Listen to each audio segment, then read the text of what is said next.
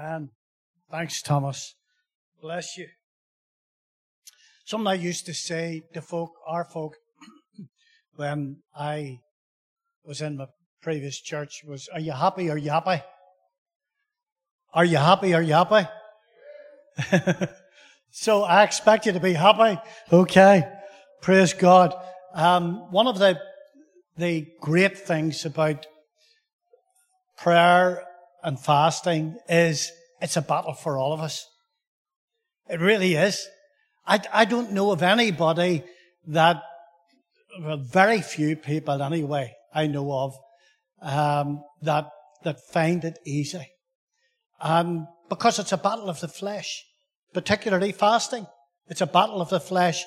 But I believe beyond any shadow of a doubt that we need to get the cutting edge of prayer back again. Because we pray very often, and more often than not, nothing seems to happen. Now, it does occasionally, but just enough to stop you having confidence in it. And that's wrong. Because the reality of it is that with regard to prayer, with regard to fasting, it's the very center of bringing the kingdom of heaven down to here. If my people, which are called by my name, will humble themselves and seek my face and turn from their wicked ways. Humbling yourself is literally denying food and coming into God's presence. Then I will hear from heaven and heal their land.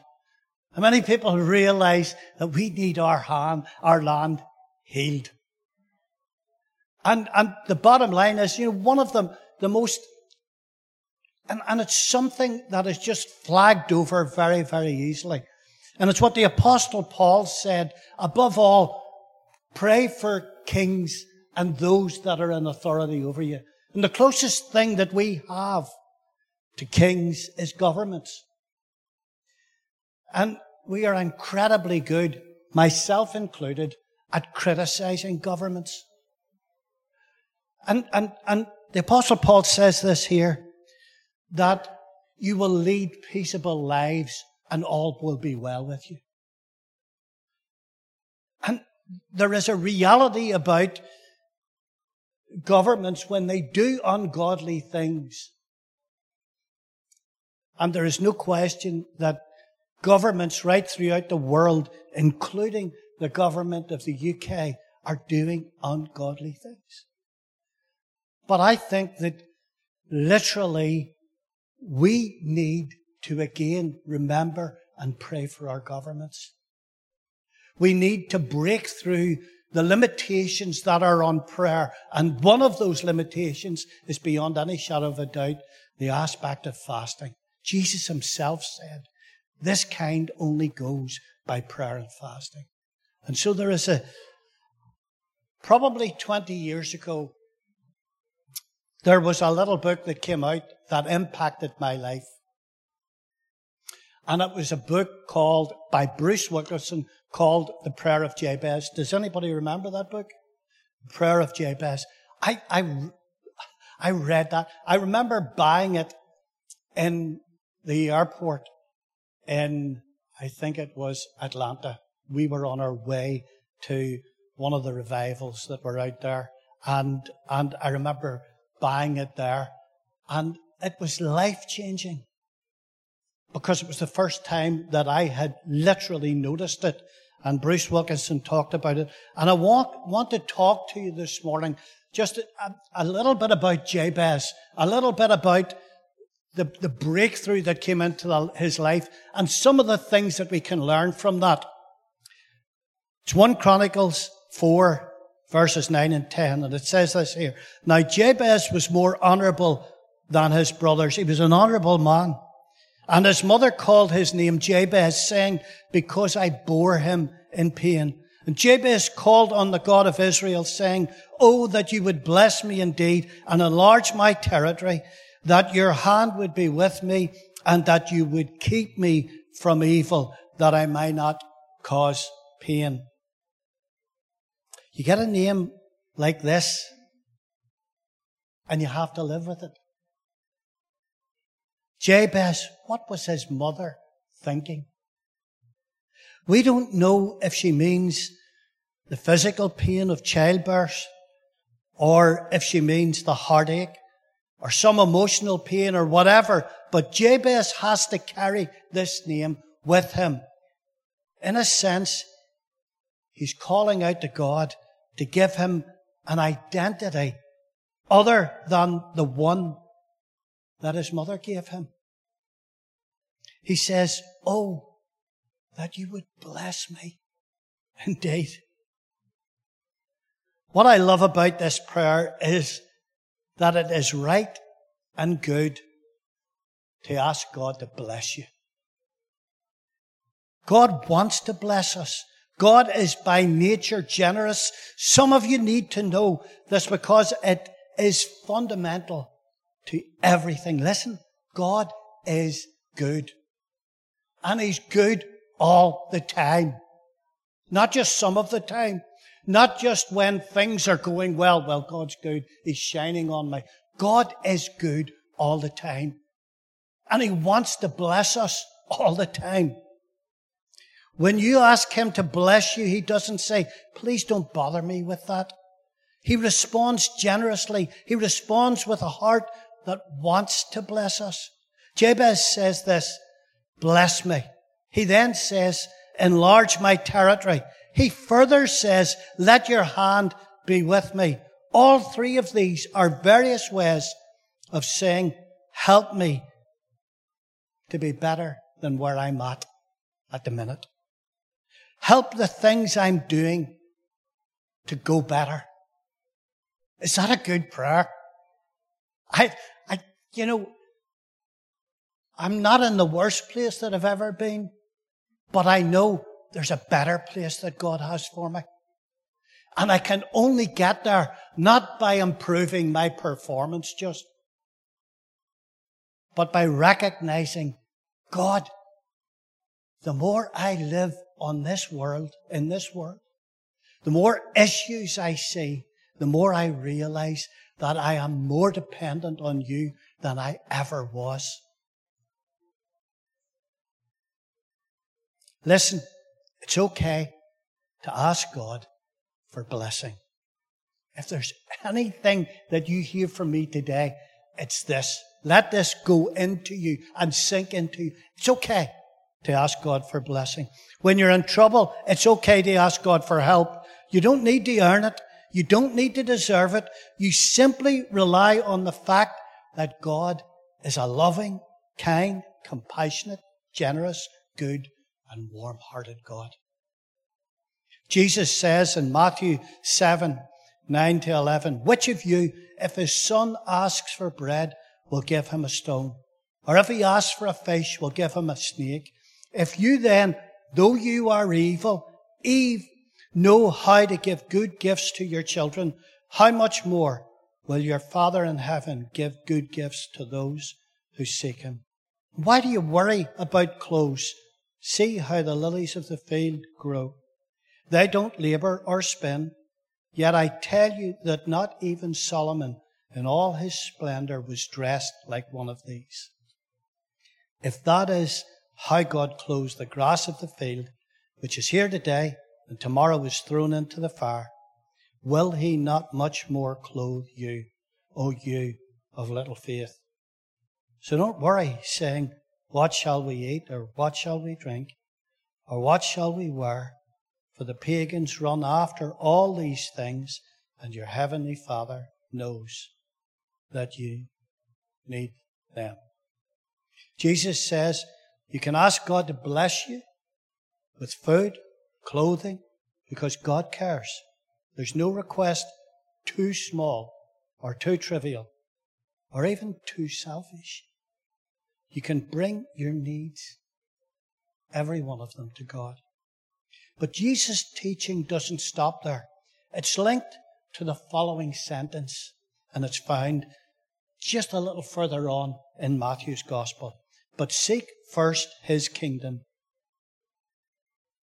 and His righteousness, And all these things will be given to you as well. See, when we read righteousness, sometimes we tend to think of something very religious. But what it means is justice in the sense of what the world would be, the way that God wants it to be.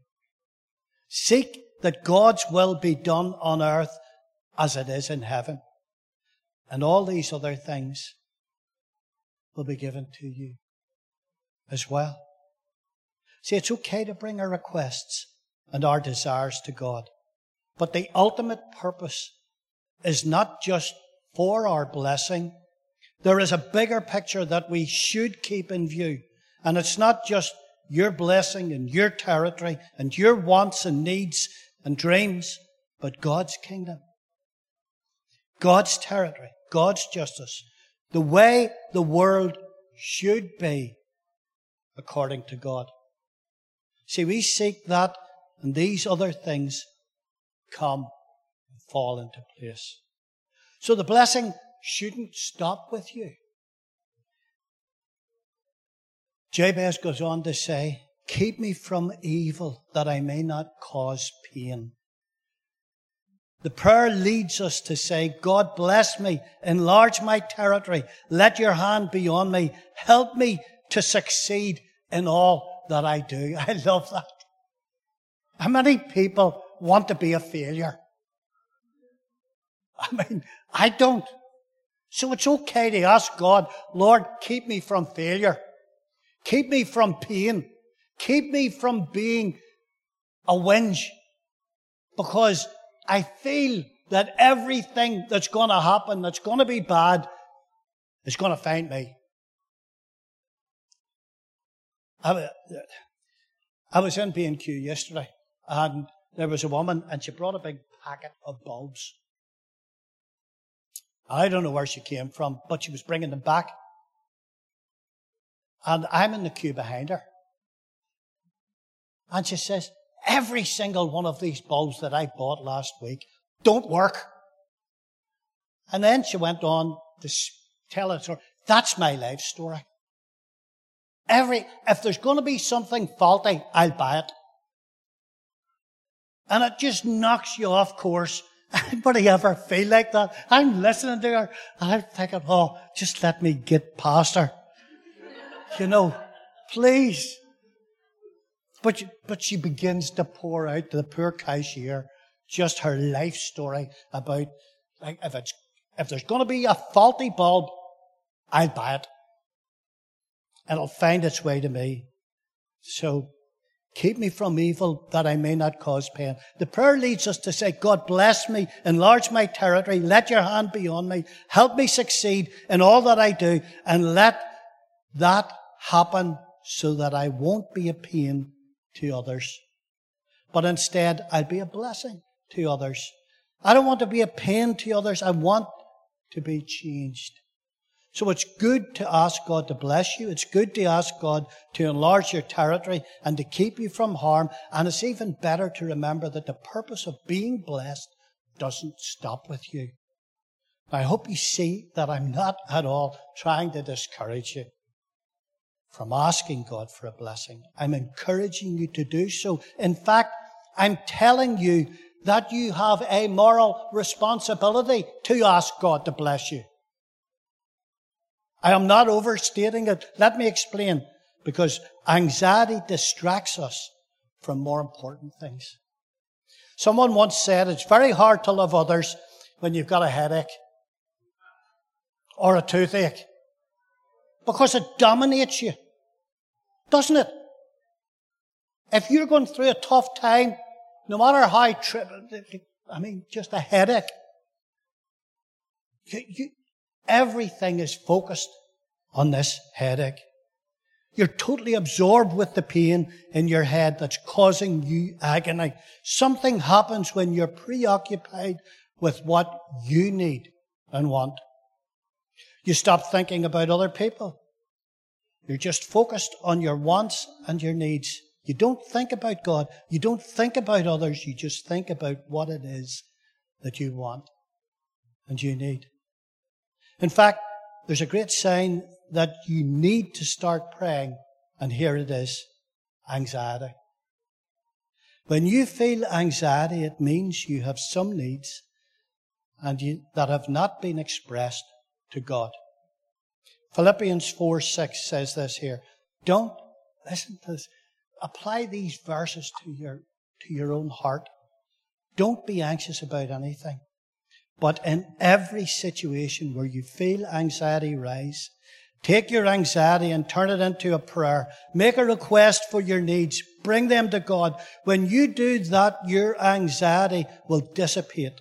God's peace will be like a good governor who comes into your heart, takes control, and banishes all anxiety. Stops the crime wave of anxiety. Then you can be focused on the things that really matter.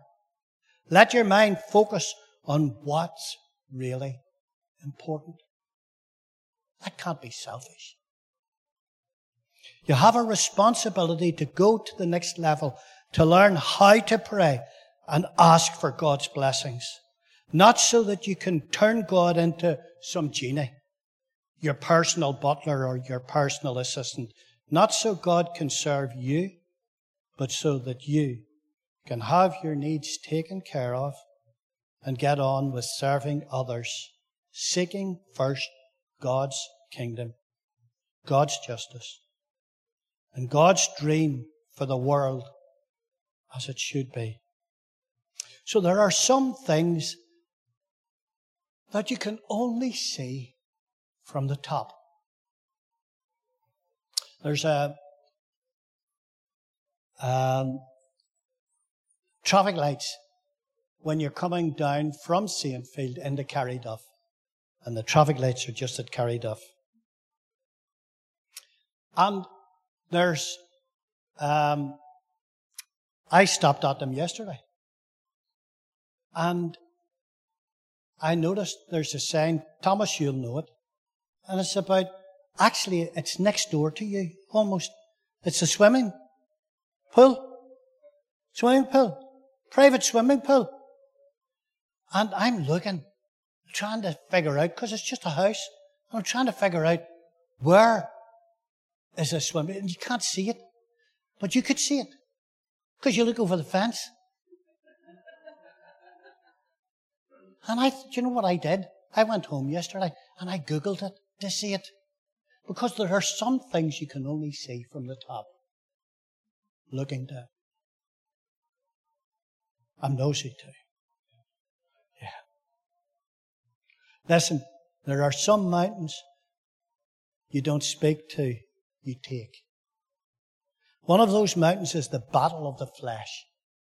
And that's fasting. Joshua 14:12 says this, Now therefore give me this mountain of which the Lord spoke in that day, for you heard in that day how the Anakim were there, and that the cities were great and fortified. And it may be that the Lord will be with me, and I shall be able to drive them out, as the Lord said. Let me, in closing, give you 5 requirements.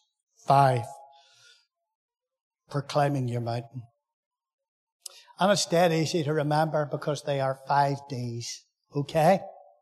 5 Ds. Here's the first one. Desire. Having the desire gets you started on your climb up the mountain.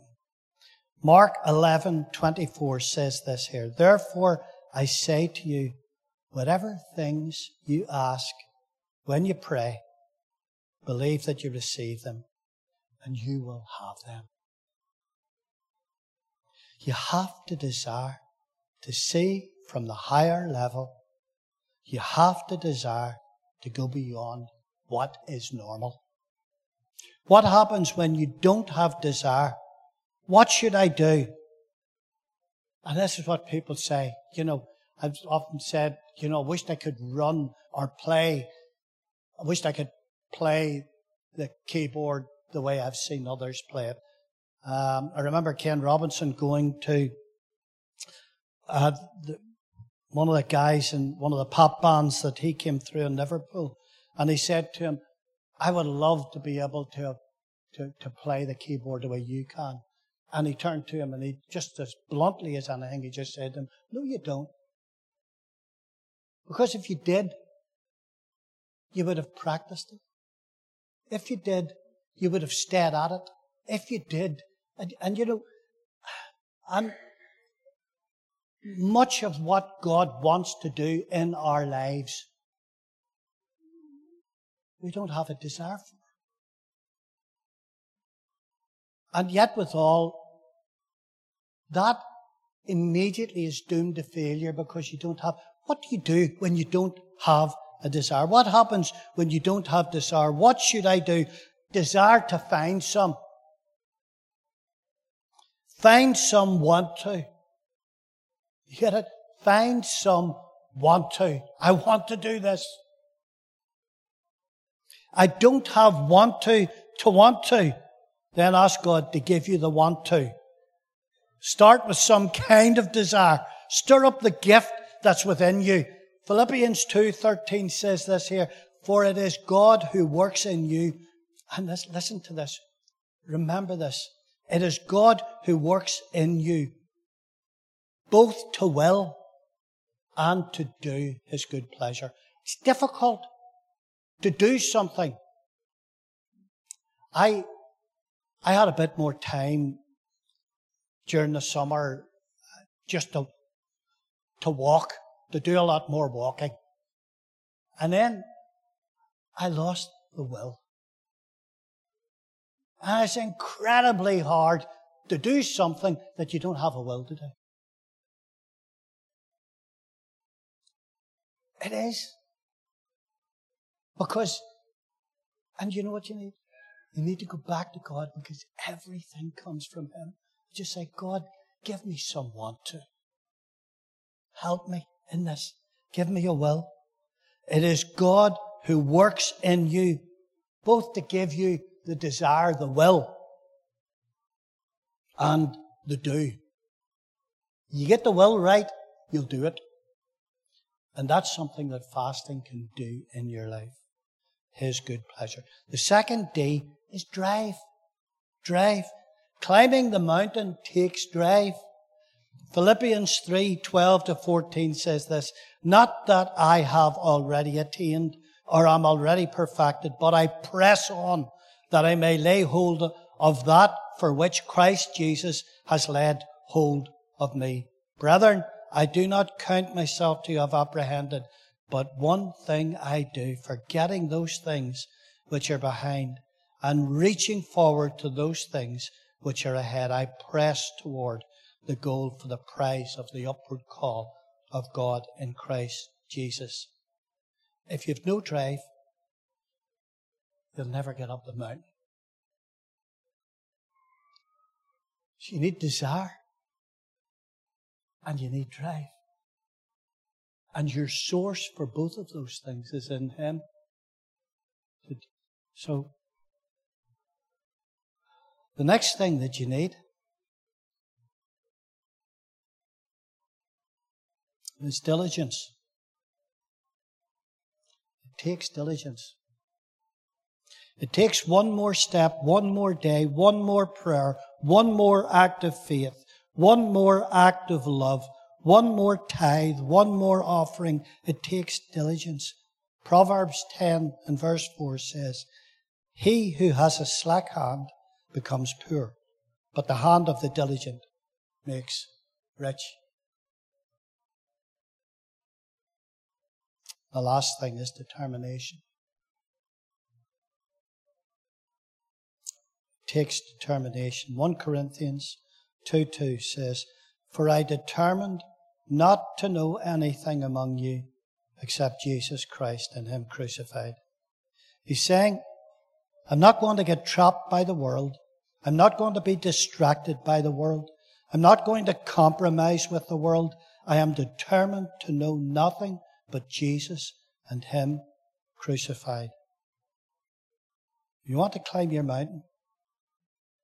You're going to have the desire, the drive, discipline, diligence, and determination to get there.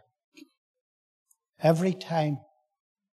One of the biggest things in this world is busyness. Busy, busy, busy, busy, busy. And I'm guilty. I just feel so often, that if something needs doing tomorrow, why not try and get it done yesterday?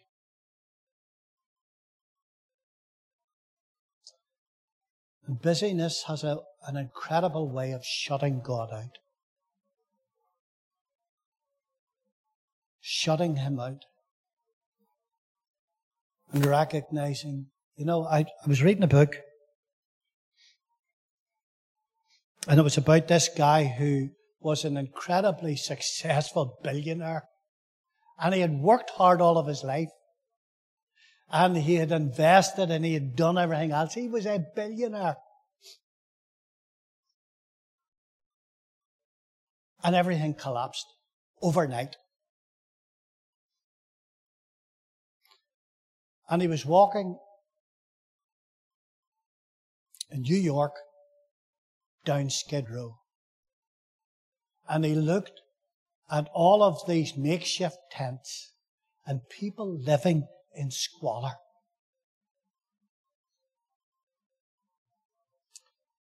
And he was walking past and he looked at them. And you know what he came to the conclusion with? Every single one of those people living there have more than what I have. Because I'm in debt up to there. They just don't have any money. And he realized the futility of his life, everything that he had invested, everything that he had done.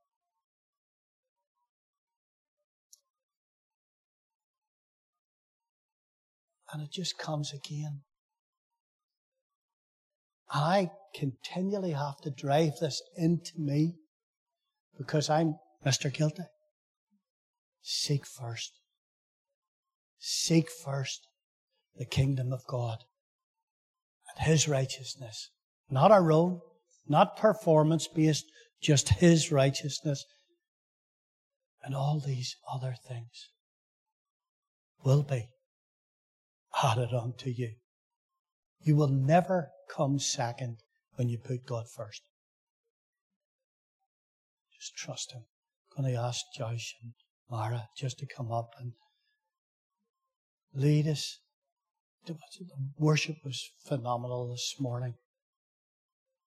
And let's just recognize, folks, do you know, you have more power